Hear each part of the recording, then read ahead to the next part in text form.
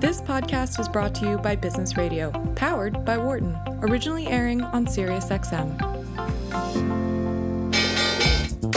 Welcome to our Behind the Markets podcast. I'm your host, Jeremy Schwartz. Alongside Wharton Finance Professor Jeremy Siegel, we tackle market trends every week on Wharton Business Radio, SiriusXM Channel 111. Our guest consists of experts like the world's leading authority on long-term economic growth, Bob Gordon. We will continue to see jobs created rather than destroyed. Nick Rusinoff, expert on currency research. That's what you see for those safe haven currencies is hedging the FX risk is actually exposing you to more risk. Or even the head of the Digital India Foundation, Arvind Gupta. The reason that people are talking about India is massive digitization and financial inclusion that we have done over the last couple of years. Enjoy this week's show.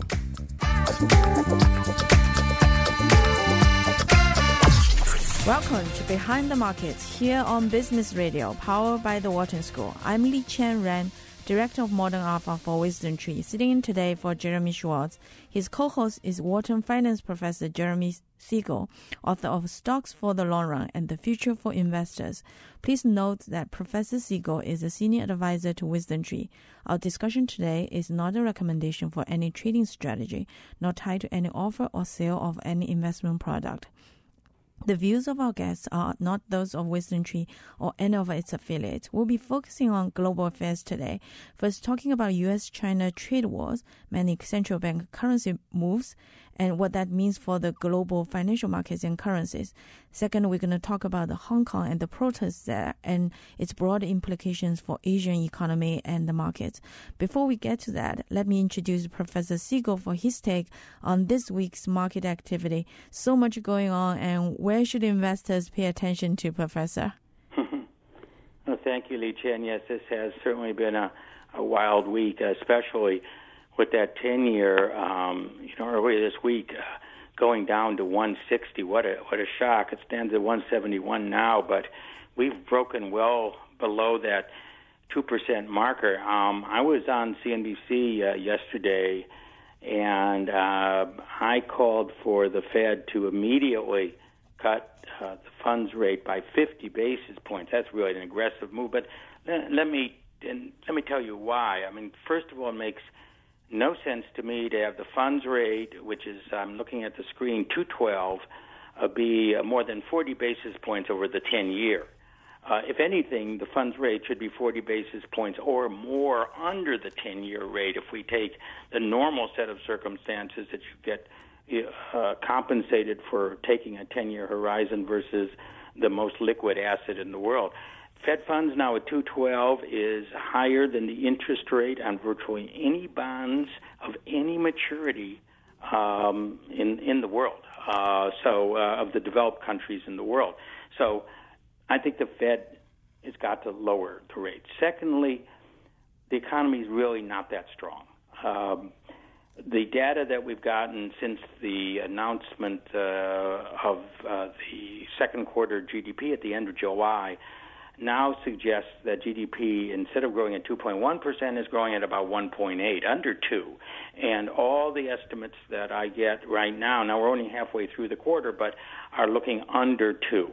I did not think the employment report last Friday was at all strong. I thought it showed a lot of weakness, particularly in the hours worked. It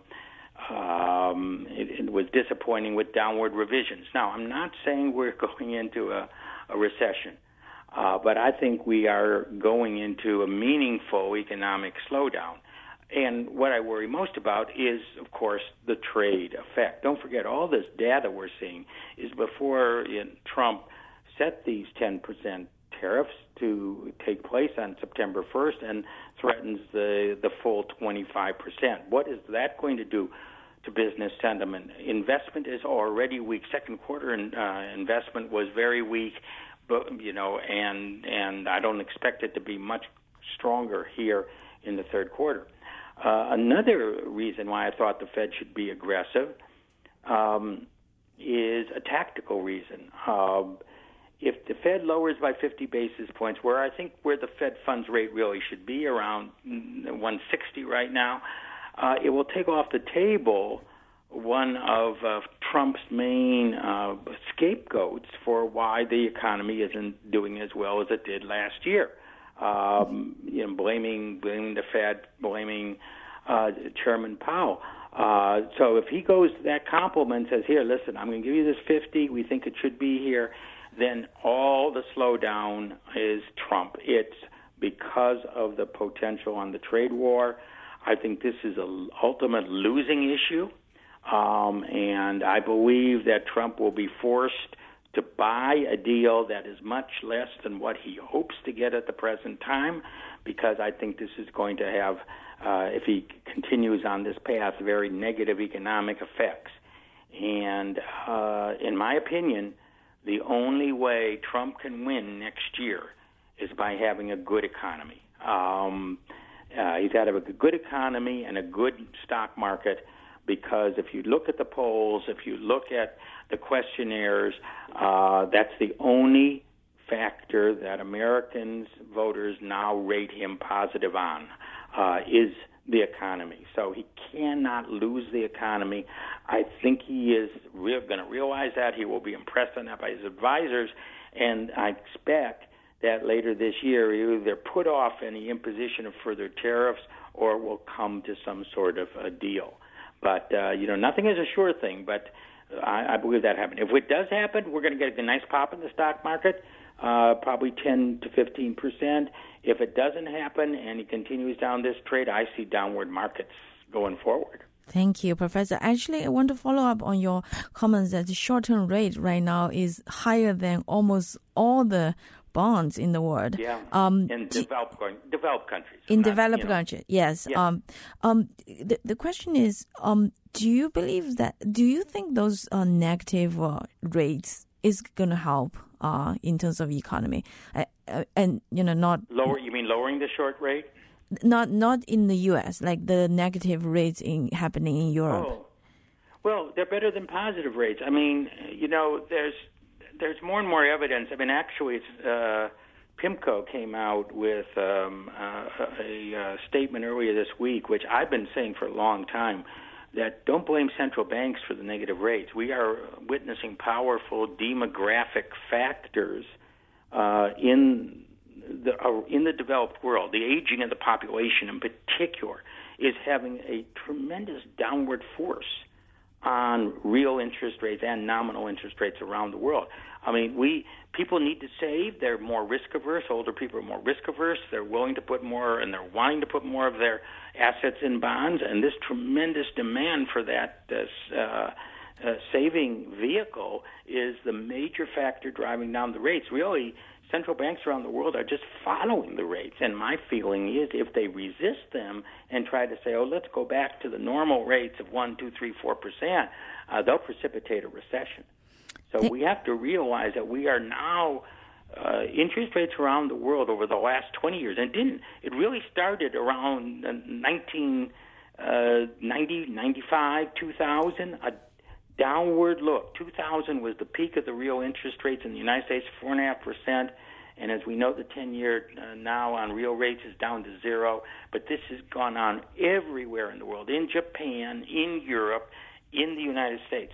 So my feeling is I like the fact that central banks are finally acceding to the fact, yes, we do live in a different world. I think actually the resistance is higher in the United States, and one reason why I think the funds rate is really too high. And given the outlook and the potential trade war, I think the Fed should be proactive in terms of setting an accommodative stage for monetary policy.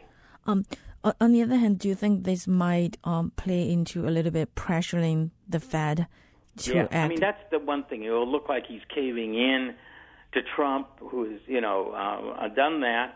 But and I think that that's unfortunate, because I do think there's really good economic grounds for lowering the rate now. One thing is very important. When Powell and the FOMC set the rate up at between 2.25% and 2.5% in December of last year, our 10-year rate was well over 3% and thought to go higher. Mm-hmm. We are half the level of what the 10-year rate. Had the Fed known back then in December that no one could have. It's been the biggest shock in the market. I mean, if you would ask me, Jeremy, what's the probability that the 10-year by July and August is going to be 160? I said, that's out of your mind. It can't be that low.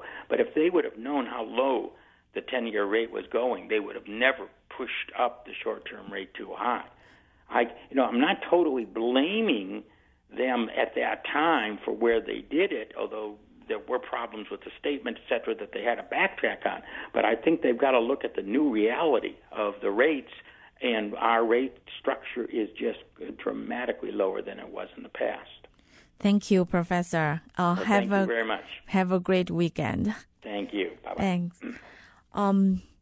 Thank you so much. And our first guest is Mark Chandler, who is Chief Market Strategist at Vandenberg Global Forex. He writes a widely followed blog called Mark to Market, Mark as in M-A-R-C. He's been a guest on the show before, and it's good to have him back. Welcome, Mark. Thank you. It's always a pleasure. Let's follow up on Professor's comment on those negative rated bonds.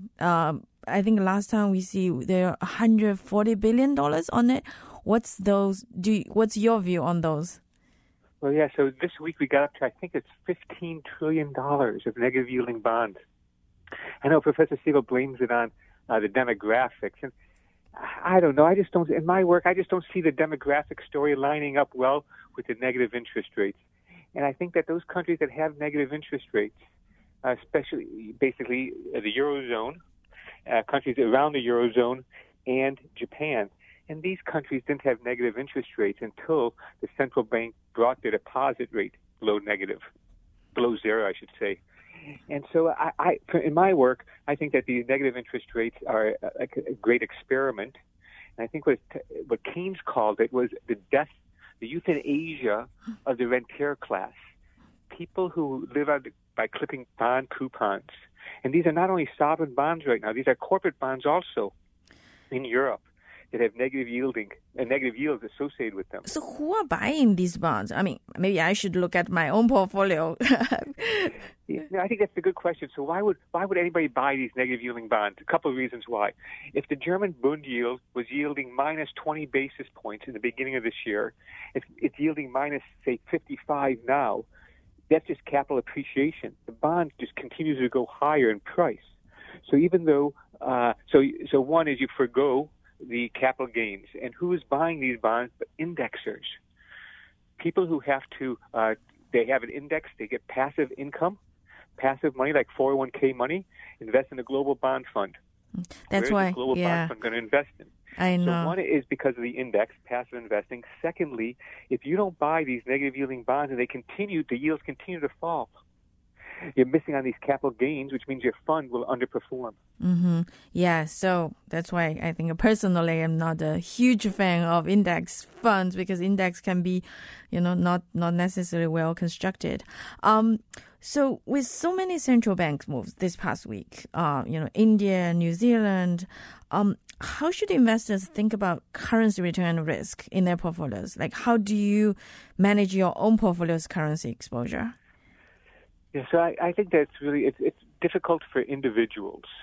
I think even though there are some like the Wisdom Tree funds that have you can buy the say a small cap Japanese fund that hedges out the currency risk for you, or a large cap, or buy a basket of European exporters. But these products appeal to some people. I think that oftentimes when we invest overseas, we want to get the currency exposure. For example, because of the various volatilities, if you have a basket of international stocks, the currency could be a third of your total return. If you have a basket of bonds, it could be just a variability. The currency could be 2/3 of your return.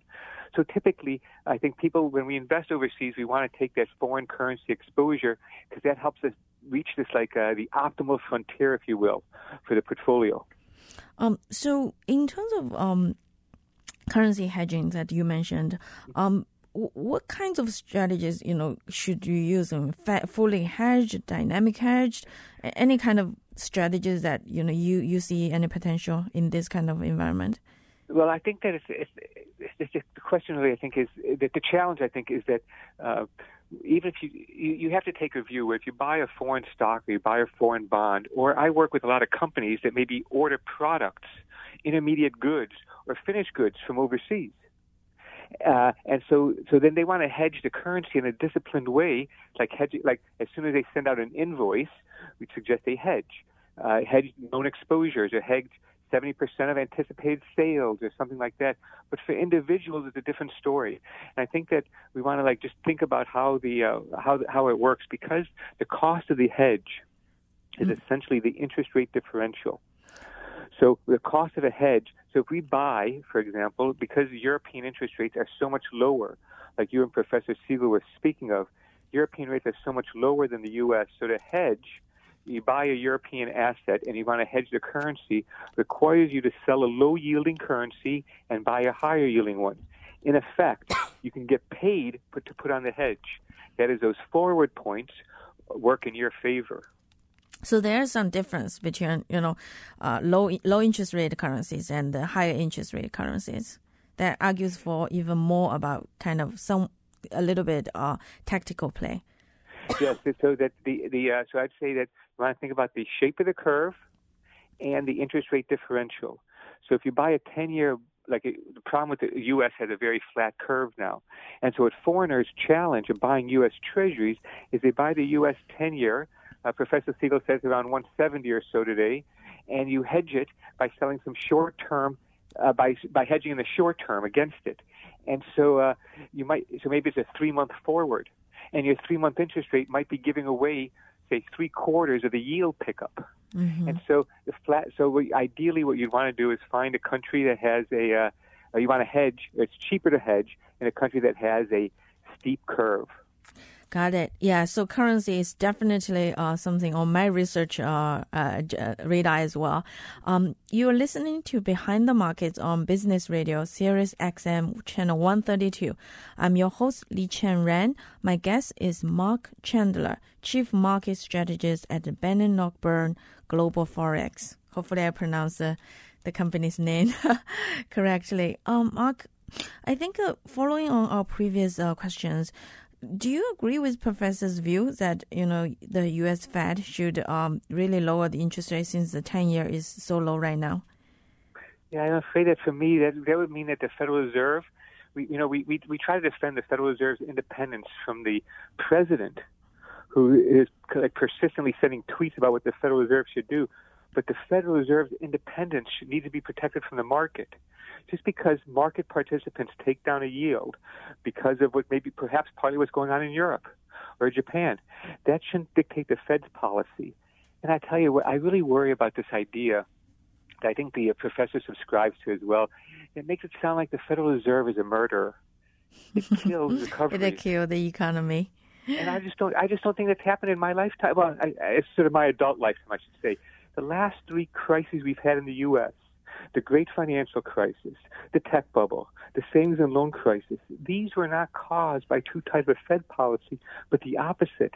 And so what concerns me is that with unemployment near a generation low, with the stock market near record highs, with real interest rates below zero, 10 years into a business expansion, that if we were to cut rates so aggressively, so quickly, it would only fuel some kind of financial crisis. So I cannot see exactly where it will be, of course. I know people talk about the collateralized loan obligations. They talk about the BBB corporate bonds.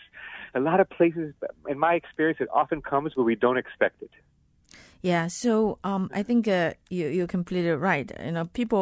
Fed does not want to shoulder the burden of the win and lose of the economy because it is affected by so much other things happening that Fed has very little control.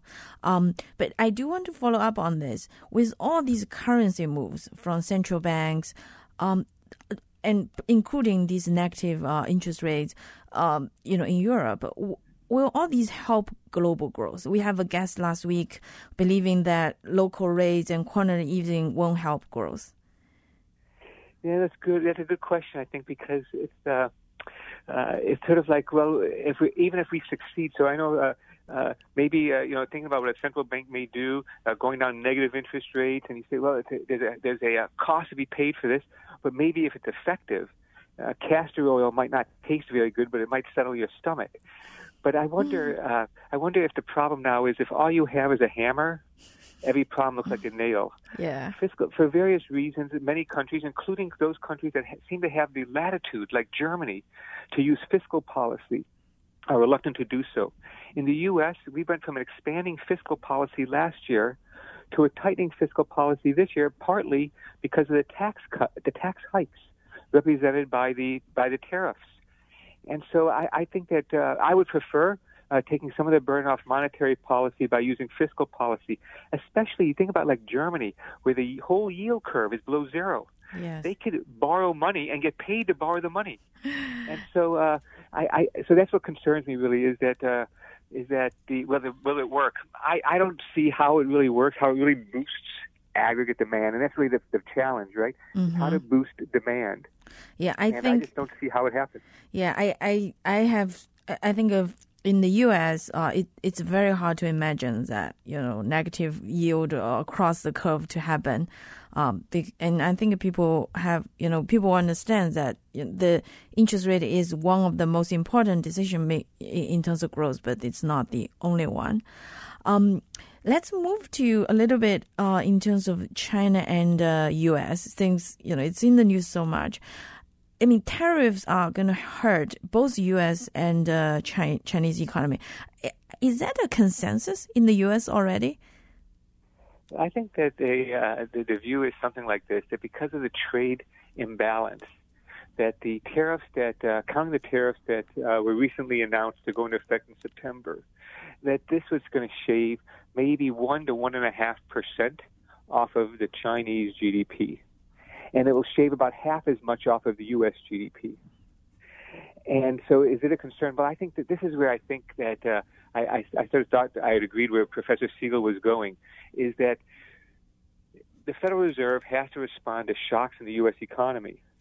One of those shocks, the biggest shock that the Federal Reserve sees, is coming from external factors, which I think was a euphemism in the recent FOMC press conference for U.S. trade policy. So in some ways, because of the trade policy, the disruption for the economy, the market is more convinced that the Federal Reserve will cut rates. And right now, looking at the Fed funds future strip, the market seems to be pricing in 2 more cuts at least, and about halfway towards pricing in a third cut this year. And remember, there's only 3 meetings left. Yeah, so it's something, it's going to be, people say August is quiet, but this year has been really, bombing everywhere. Let's move to a little bit on China. I think, this really set off as part of the chain is that China's exchange rate moved across the psychological point of 7. China's exchange rate setting mechanisms seem very complicated. For our listeners, tell us why they should care about the People's Bank of China's fixing rate and why it matters. Yeah, sure. This is probably right now, and maybe even for this next week ahead of us, is probably the single most important data point. Here's what happens. At about 9:15 in New York time, East Coast time at night, China's markets begin to open, and the PBOC, the Chinese central bank, sets the midpoint of where the dollar RMB can trade. It is allowed to trade in a 2% band around that midpoint. And so setting the midpoint of this band sort of sets how far the dollar can move. The dollar can move 2% on either side, but most other currencies that China allows to trade against it are allowed to trade in a wider band. And so this 2% band is important because it tells you the limit that it can move. And so what we watch for is how the key question then becomes, how does the People's Bank of China set that midpoint? How do they set the fix or the reference rate? Well, there's a formula that the market's not fully it's not fully quantifiable. That is, we know about where the dollar closed the previous day. We know where it's trading before 9:15 New York time, where it's trading in early Asia. And we also know where it's trading relative to this basket that the PBOC monitors it against. But there is another factor called countercyclical, which is this very subjective factor. And so the key is when to watch for the fix is not so much where it is relative to the previous day. The important point is where it is relative to where the models say it should be. So typically, including today, August 8th, when the PBOC set the reference rate, it was actually, for the dollar, it was a little bit weaker than the model suggested, which means that the central bank is sort of leaning against the wind or the tide or the pressure. It is trying to slow down the depreciation of the RMB, which the amazing thing to me when I read all these news reports of it, how much has the RMB sold off this year? About 2.3%. 2.3%. This is a little bit less than the euro has weakened. This is about a third of what the South Korean won has weakened by. The Chinese have been very restrained. Yeah, so that is why when the U.S. Treasury labeled China as a currency manipulator, I was actually personally more surprised than crossing the 7. Because crossing the 7, we know China is hurting, and then there's a potential that the central bank might have to move to counter some of the currency, the tariffs effect. But why is the U.S. labeling China? Because as you mentioned, the renminbi has not weakened that much. And if China is considered a currency manipulator today, it really should be considered a currency manipulator in the last 10 years. Yes, but I think that there's this I want to say there's like this shadow dance. I mean, I think everybody, and that by everybody I mean including the People's Bank of China, they realize that citing China as a currency manipulator is like a little boy in a sandbox calling another little boy a name. And it's toothless. And because it was toothless, that allowed the PBOC to set the fixing the following day, not very aggressively. Because I think that this was a sign, because it's almost like a game of bridge, a card game where you're signaling to your adversary in this case, using almost hieroglyphic signals. It's interesting you use this app because I am glad it's not Game of Thrones. Yes.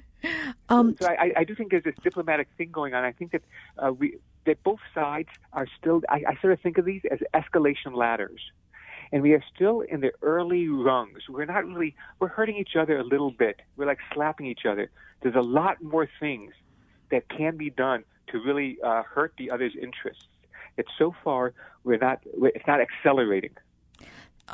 So just a quick comment. Amid all of these going on, U.S.-China trade war, currency war, all the other central bank moves, how do you see U.S. dollar? Do you see a kind of long cycle of depreciation coming, or what usually does the election have any impact on the dollar? Good question, because this is tomorrow, August 9th, is the 10th anniversary of a book I wrote called Making Sense of the Dollar, in which I anticipated a long-term dollar upwave. And now, in my work, I think that dollar upwave that I forecasted 10 years ago, it's over. Okay, so... And 3 big reasons why. One is the policy mix. The U.S. has gone from a very supportive policy mix, expanding fiscal policy, tighter monetary policy, to its exact opposite. Secondly, I find in the last phase of a dollar's rally, the interest rate differentials move against it. If you look at Europe, the Eurozone, so Germany, the UK, Japan, the 2-year interest rate differential has been moving against the U.S. Thank last you. November. We'd love to talk more. We can find more insights of yours from your blog, Mark to Market. Thanks for listening to the Behind the Markets podcast. If you want to learn more about WisdomTree, visit wisdomtree.com. You can also follow me on Twitter at Jeremy D. Schwartz. I'd like to thank Patty Hall for producing our live program on SiriusXM Channel 132 and our podcast producer, Daniel Bruno. Join us next week for another edition of the show. For more insight from Business Radio, please visit businessradio.wharton.upenn.edu.